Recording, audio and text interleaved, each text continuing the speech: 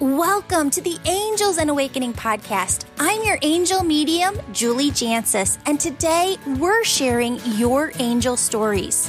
Why do our angels and loved ones above show us signs? Yes, they want us to know they're okay and at peace, but deeper than that, they want us to connect with them so that they can help us more from the other side.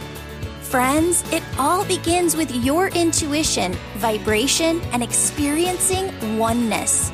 Your intuition is your soul's voice. It's also how your loved ones talk to you from heaven. In this podcast, we teach you how to turn up the volume on your intuition so that you can hear their loving messages more clearly. We also teach you how to raise your vibration and feel your oneness with all that is. Friends, you are here to love, give love, receive love, be love, radiate love. And because your soul is love, all you really ever have to do is just be.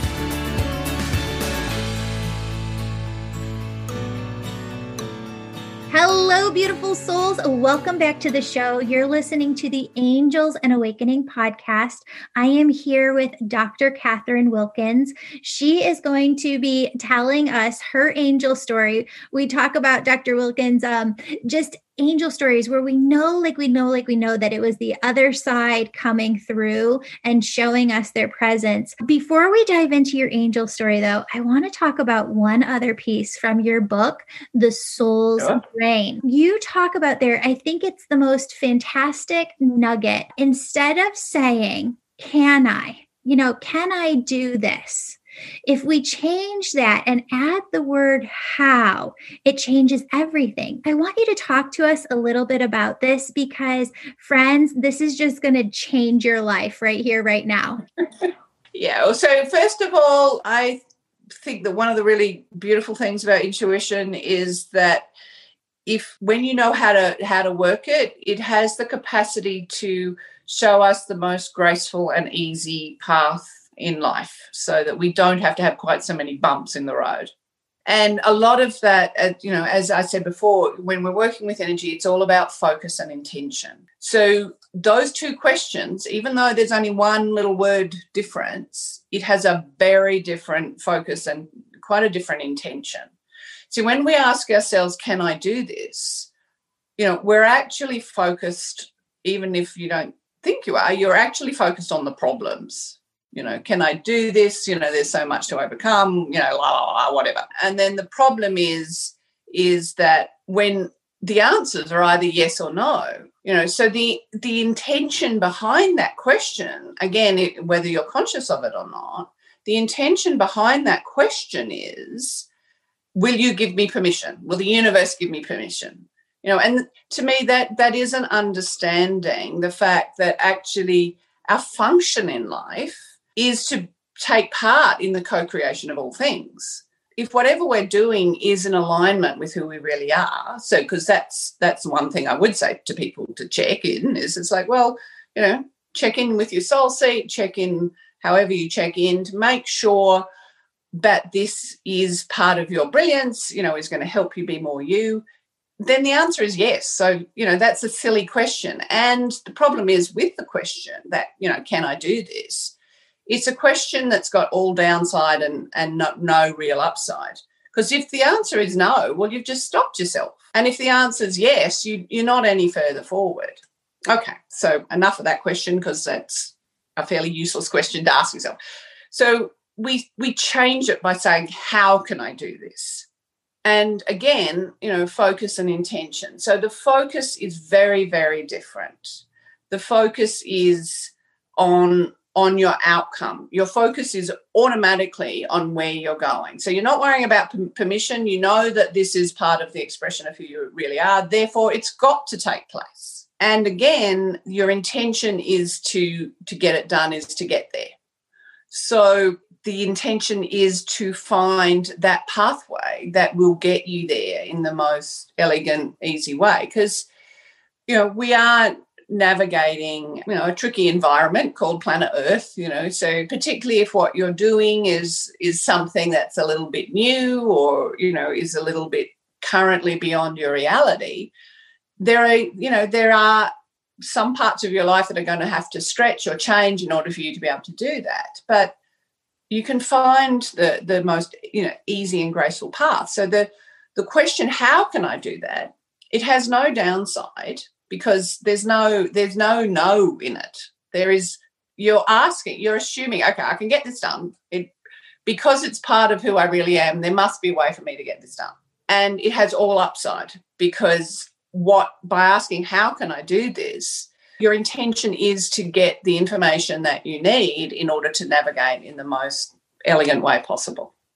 This really made me think of something as I was listening to you speak it. Of when I was a young girl, my mom would tell me over and over again, Julie, when you're older, you're going to write books. You're going to write books. And I used to look at her like she had two heads, like other people write books. I don't write books. You're crazy. And I was very early on in my journey as a healer. And I went to a sound gong bath, where just have like yoga mat after yoga mat and everybody's in there. Half the people are snoring because you're just in these yummy deep vibrations. And I would immediately go into like visualizing, like they just bring in one visual after another. And I had a visual of being like at a Borders or a Barnes and Noble, being at this table that had this tablecloth on it and signing my names. And I thought, really? That's going to happen one day. I'm going to write a book. And I realized, as I was coming across your work, that I have always been asking myself the question, can I actually write this book? Which made it feel like this energy of climbing Mount Everest. And it's not the question. When I changed the question, how do I write the book?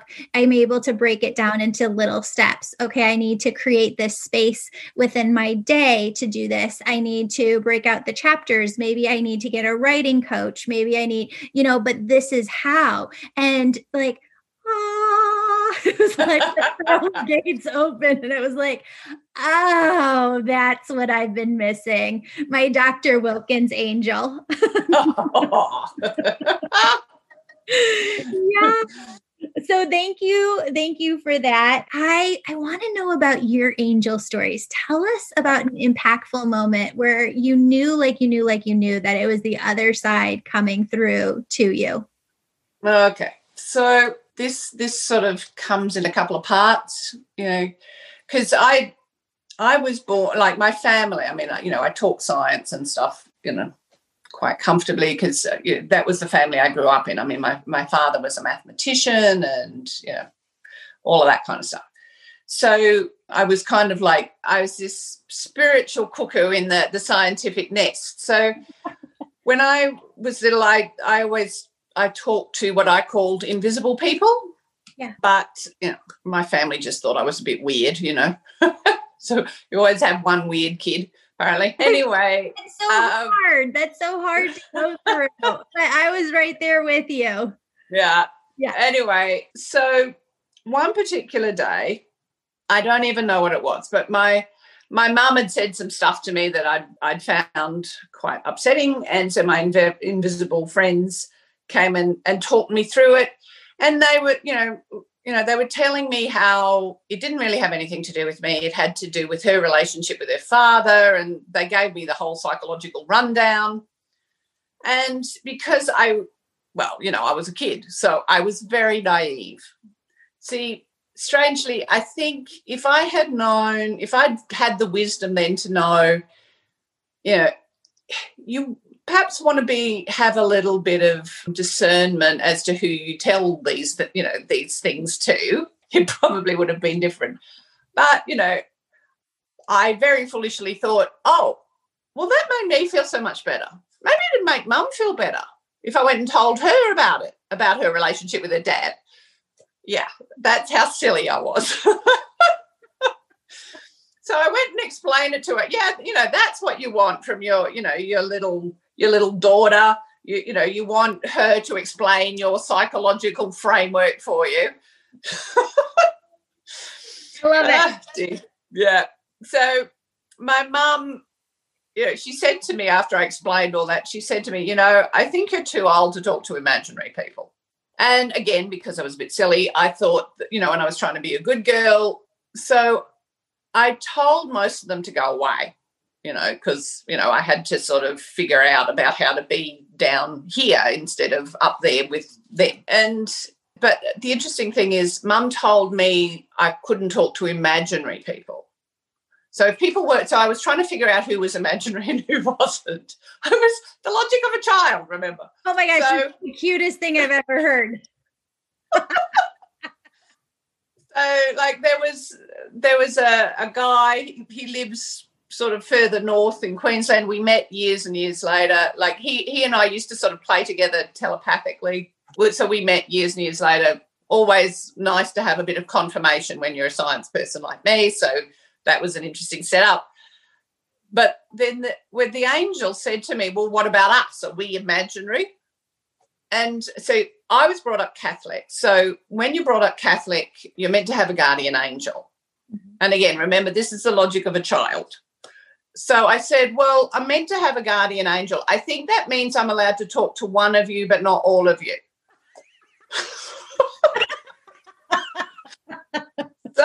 So they talked amongst themselves, and fortunately, because, they're pretty sensible, they decided it should therefore be someone that could handle, basically anything I might run into down here.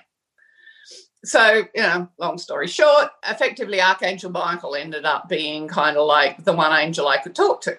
So, anyway, life goes on. I start to question all of that. And because I've got angels in the Catholic basket, when I gave that away, I stopped talking. I actually, most of that stuff got shut down one stage at a time, except for when it really needed to break through. Now, obviously, we wouldn't be having this conversation if years later I hadn't opened it all back up again and that kind of thing. But when I was I was just at uni, I don't know, maybe you call it college, I don't know, but I was driving my first little car, which was a little yellow Gemini that I used to call Henrietta, and I was driving her along some of the back roads in Australia, and I came down to this corner, which it was the first corner in a very windy bit. Mm-hmm. And because that particular road, even though it was just a dirt road, but it was a shortcut between two of the major towns in country Australia. And so, I was a relatively inexperienced driver, obviously, at that point. And so I hadn't actually taken into account that the semi-trailers went along that road because it was a shortcut. And that first corner, they braked really heavily on it. So I came down, I'd slowed down going into the corner, but I hadn't taken into account all of that. And so there was like 1.5 feet of powder dirt on the corner, and hitting that. So it was like hitting ice. Like I hit the corner and the car just started to go, boom, boom, boom, started to spin. Time slowed down as it does. I was perfectly calm. I had this image of, because where I was going, they would just think I decided, to not turn up or whatever. The family wouldn't be expecting me back until late that evening. There was no one around. I mean, it was a country Australian road. There was, no barriers on the side of the hill. The car was now spinning, far enough out over the edge that I could see, the glint of water in the creek at the bottom of the very steep hill. And I had this visual in my mind that the car would, this was before airbags and everything, the car would go tumble, tumble, tumble, crash into the bit of water at the bottom of the creek, and I would basically be there in this really groggy state for a couple of hours, and then I would go. So I had that very clearly in my mind, and my thought at the time was, looks like I'm out of here, which I confess I wasn't altogether unhappy about. Anyway, but then I got this really kind of sheepish feeling that that's not what was supposed to happen. And that was coming from, Michael, really. And he was basically saying, as always, the law of free will, it was my choice. But the feeling was, maybe that's not the choice I'm meant to make. So, but I tried everything that I knew, like I knew a little bit of advanced driving, but, there was just no traction. The car was still going boom, boom, but just really slowly. Anyway, I knew Michael was there, even though it was at that point in my life that I was sort of ignoring all of that side of things. So I said to him, telepathically, well, if you don't want me to leave, I suggest you do something, because otherwise it looks like I'm out of here. On that thought, the car stopped dead, spun 1.5 times back into the road and came to a complete halt. Wow. At which point I went, okay, I guess you don't want me out of here just yet. But it was actually some years before I shared that story with anyone, because, as I said, that wasn't the kind of environment I'd sort of been brought up in. Wow. Friends, one of the questions that I get most from you is, Julie, how do I know that this is my intuition? Julie, how do I know that this is really my angels communicating with me? Julie, how do I know if this is really a sign? Friends, the entire month of April, we are diving into a lesson within the Angel membership. It's an entire course on trusting your intuition. Now, friends, if you're like, but Julie, this feels frustrating to me. I should just be able to trust more, right? Wrong. Friends, you have been taught since you were a very small person not to trust your intuition. We have been socialized to think that one brain type is better than the other. And for those of us who are deeply empathic, and if you're listening to this podcast, you most likely are, we were taught otherwise. We were taught to eat everything on our plate or else we weren't going to get dessert. We were told not to cry. We were told all of these things as children. And what it actually did was wire us in a way where we weren't trusting of ourselves. We weren't trusting our intuition.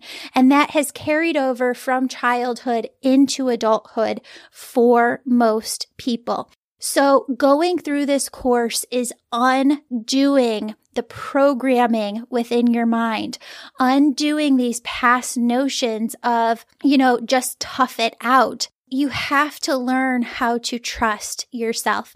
And there is an entire course for you on this that I have channeled from Spirit. So if you'd like to be a part of this, look in the show notes below. All April, we are diving into trusting your intuition. And I'm so excited for you to really grasp onto this yummy material, because once you have this, it really solidifies that foundation within you. And when Spirit's working with you, how they're working with you, you trust it, you believe in it. And friends, that's the energy that you have to have, because it keeps your energetic auric field open and all of the new yummy experiences that Spirit is trying to bring your way coming through, right? Because the opposite of trusting your intuition is not trusting it. And that's where you block yourself. So come on over to the Angel membership. We will help you to trust yourself, to trust your intuition.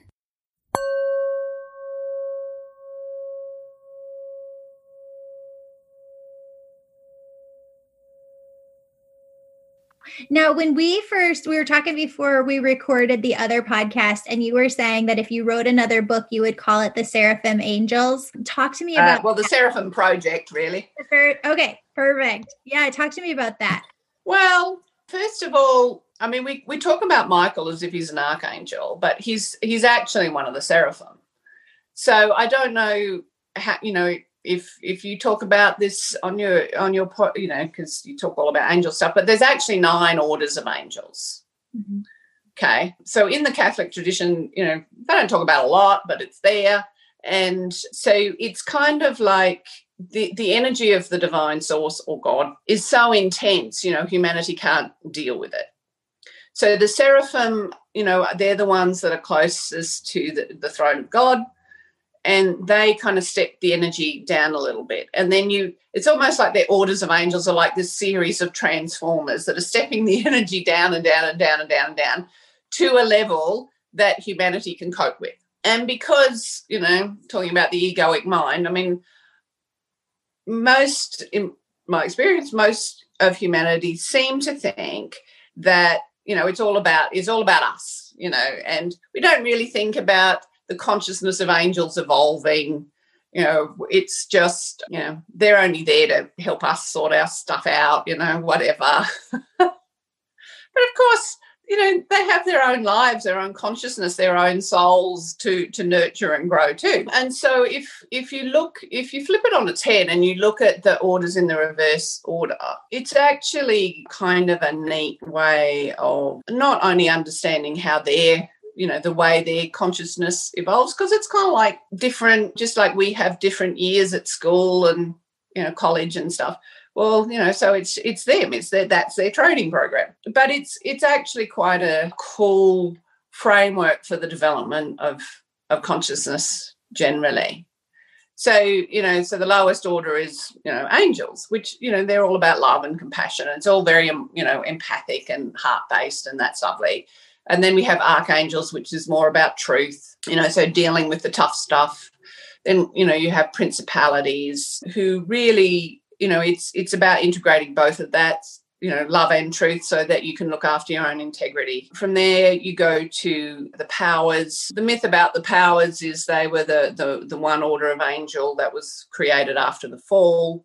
So they actually can hold integrity incredibly fiercely. And then you have your virtues, which are they're one of the angels that have a really weird description, but that's because virtues, they're kind of like the angelic version of nature spirits. Like they look after things like, the rain and the wind and the plants and stuff. Then you have dominions. So see, when we're looking at dominions, we're now looking at being able to not just create our own life, but to have an interdependent life.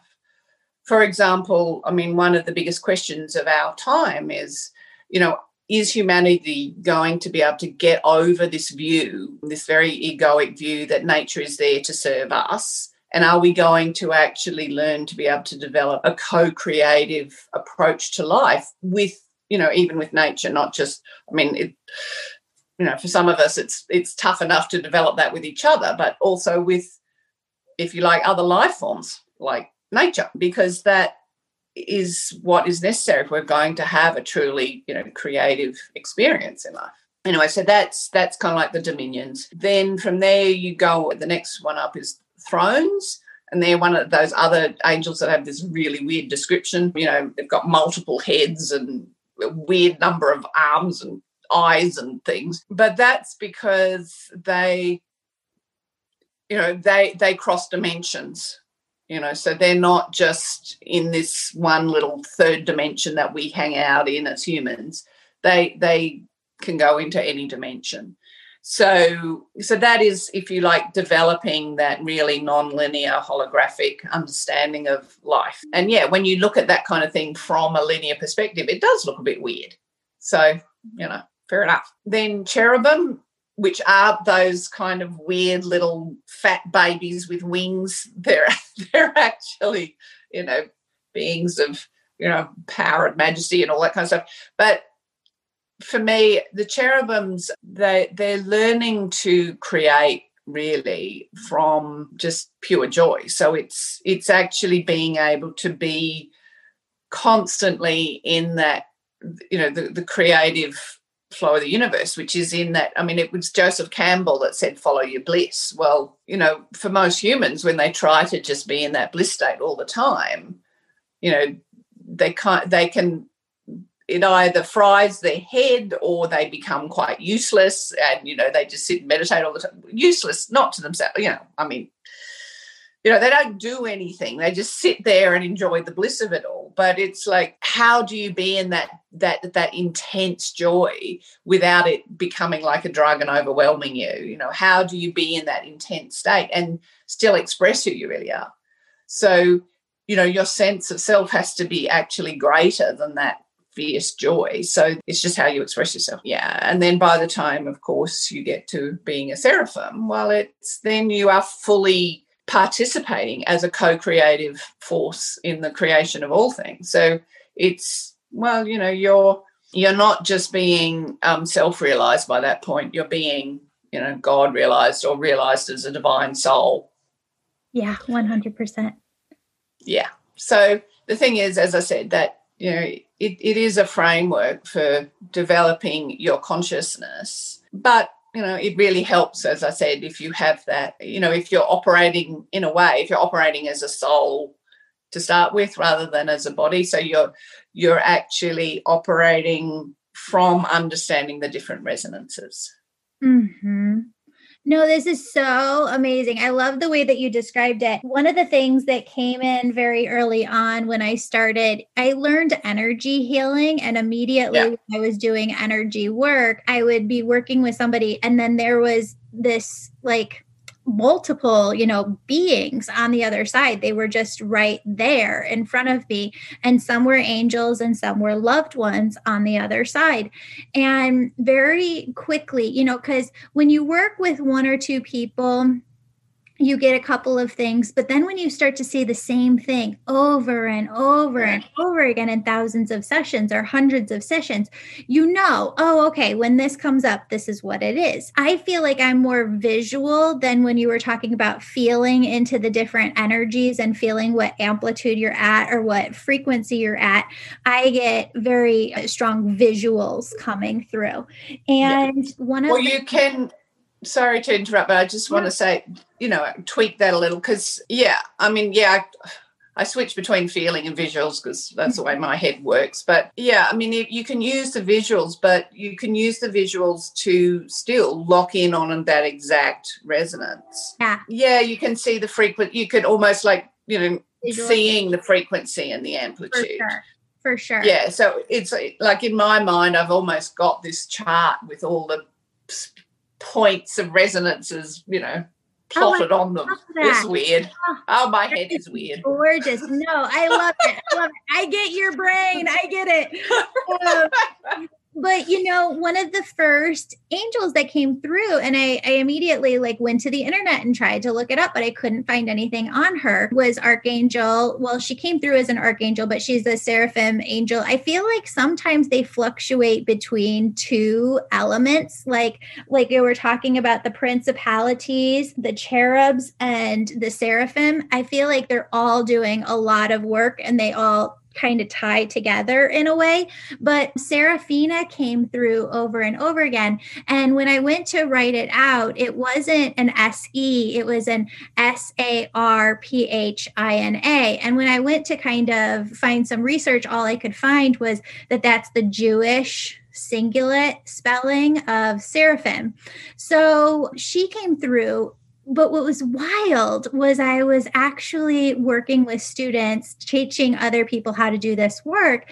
And one of my students texted me one day and she's like, I don't know what this is, but this angel has been with me this whole time. And here's exactly how she looks. And here are the colors that are coming through. And I mean, she described her personality. She described everything about her to a T.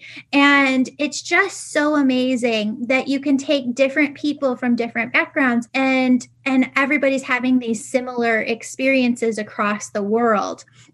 I'm wondering if you've seen her come up because I haven't found her in any research, but I do see her with you, with your work and the work that you do. So I just wondered if that's something that's come to you as well. Well, I'm not conscious of her.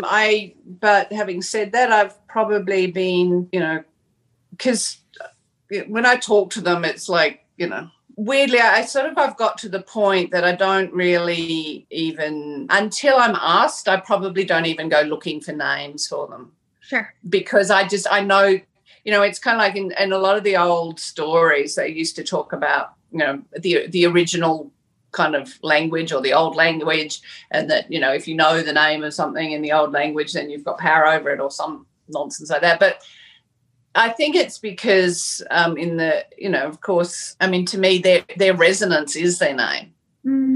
You know, I've sort of got to that point that, and so half the time I don't even really go looking for names. I mean, when my students ask me what I'm doing or whatever, I'll stop and I'll have to kind of translate.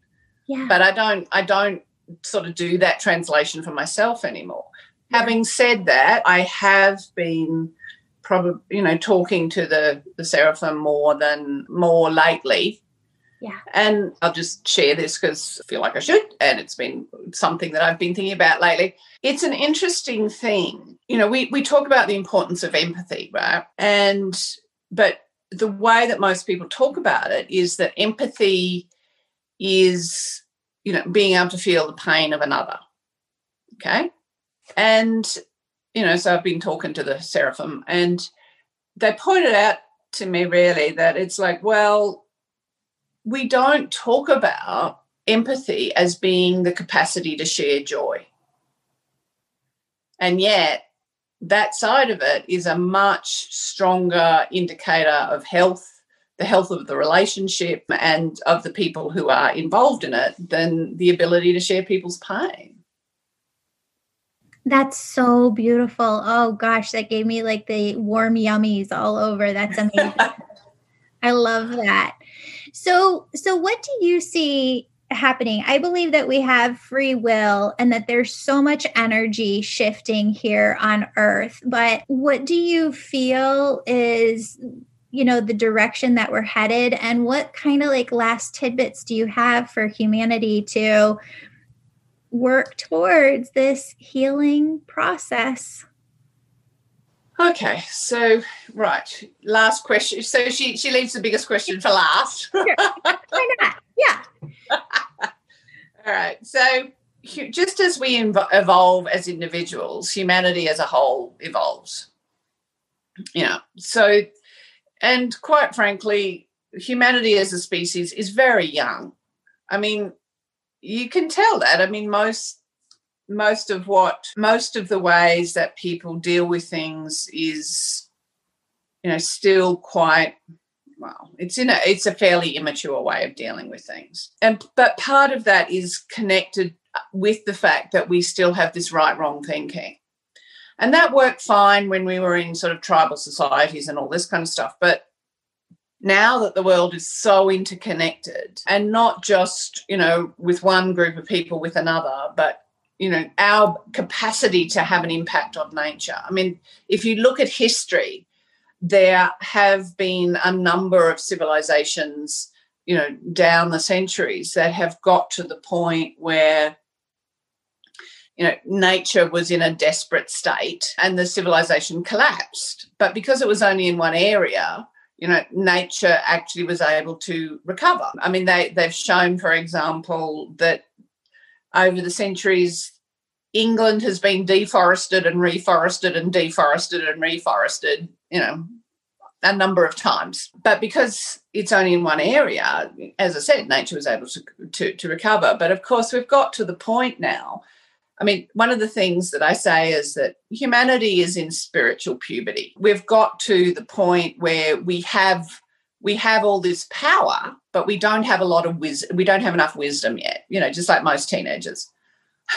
I said that to one of my clients once, and she goes, "Oh, does that mean we have spiritual acne?" Well, that resonates so much because I have been saying like the energy, and I'm like, I don't know why this keeps coming up, but I keep seeing this pimple that's like about to pop. Like, that has been the energy. Yeah.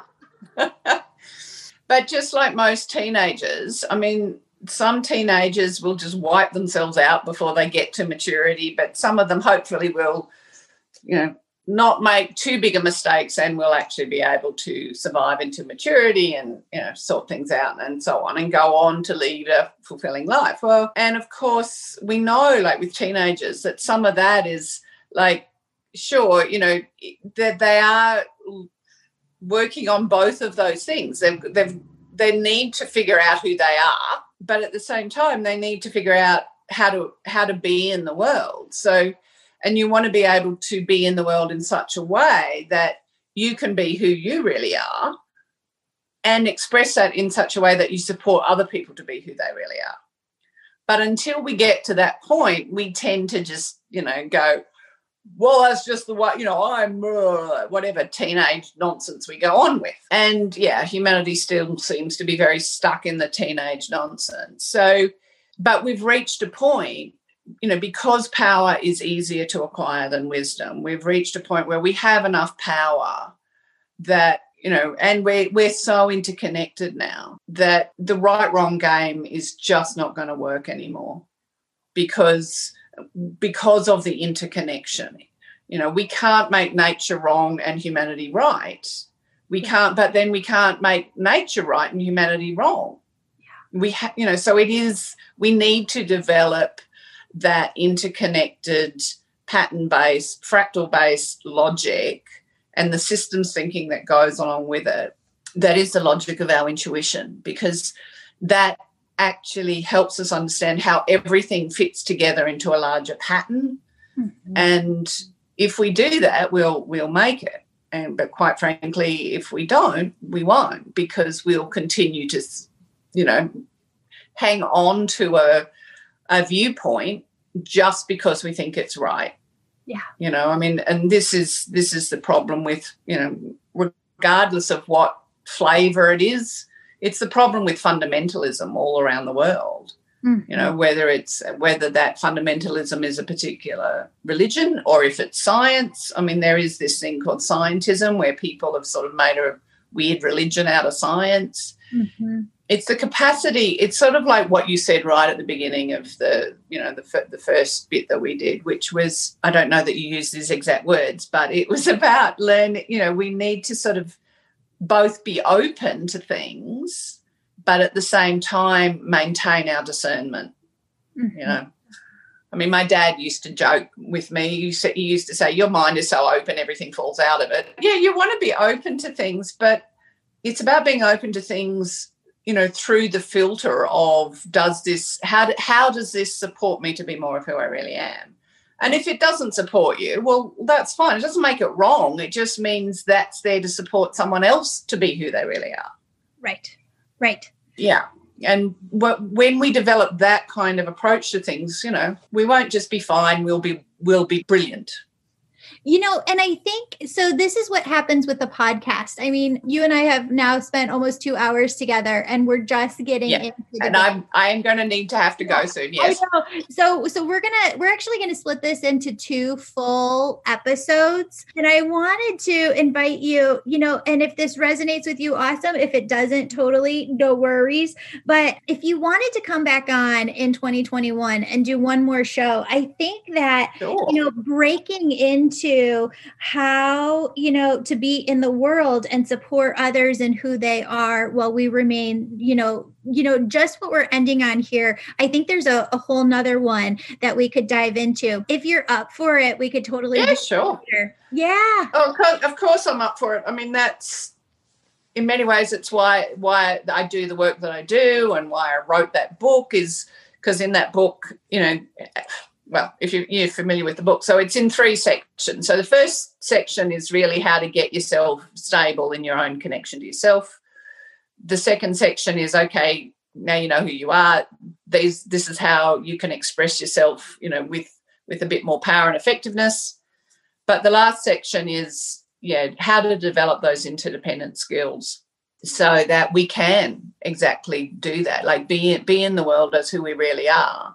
And in such a way that it is, co-creative. So it's, we're looking after our integrity, but we're expressing it in such a way that, we are supporting the integrity of others. So sure, love to. Amazing. Thank you, Beyond. Thank you for your time. Tell people where they can find you online. We're going to put the links to your books and everything in the show notes before, but tell people where they can find you. Okay. Well, I might live on the other side of the world, but I'm not hiding here. So, look, they can find me through the website, which is fractology.info. They can find me through Facebook, which is Dr. Catherine Wilkins. They can find me through the YouTube channel, which is Living Intuitively. And obviously they can also find that I'm all through my book. So they can find me by reading my book, which is The Soul's Brain, The Neurology and Logic of Your Intuition. So yeah, all of that. Amazing. Thank you so much. Thank you for the work that you're doing in this world. And I can talk to you for days, but I know you got to go and get ready for your sessions. So we'll be in touch. Thank you again. No, you're welcome. That's great. Okay. Thanks, Julie. Bye. You too.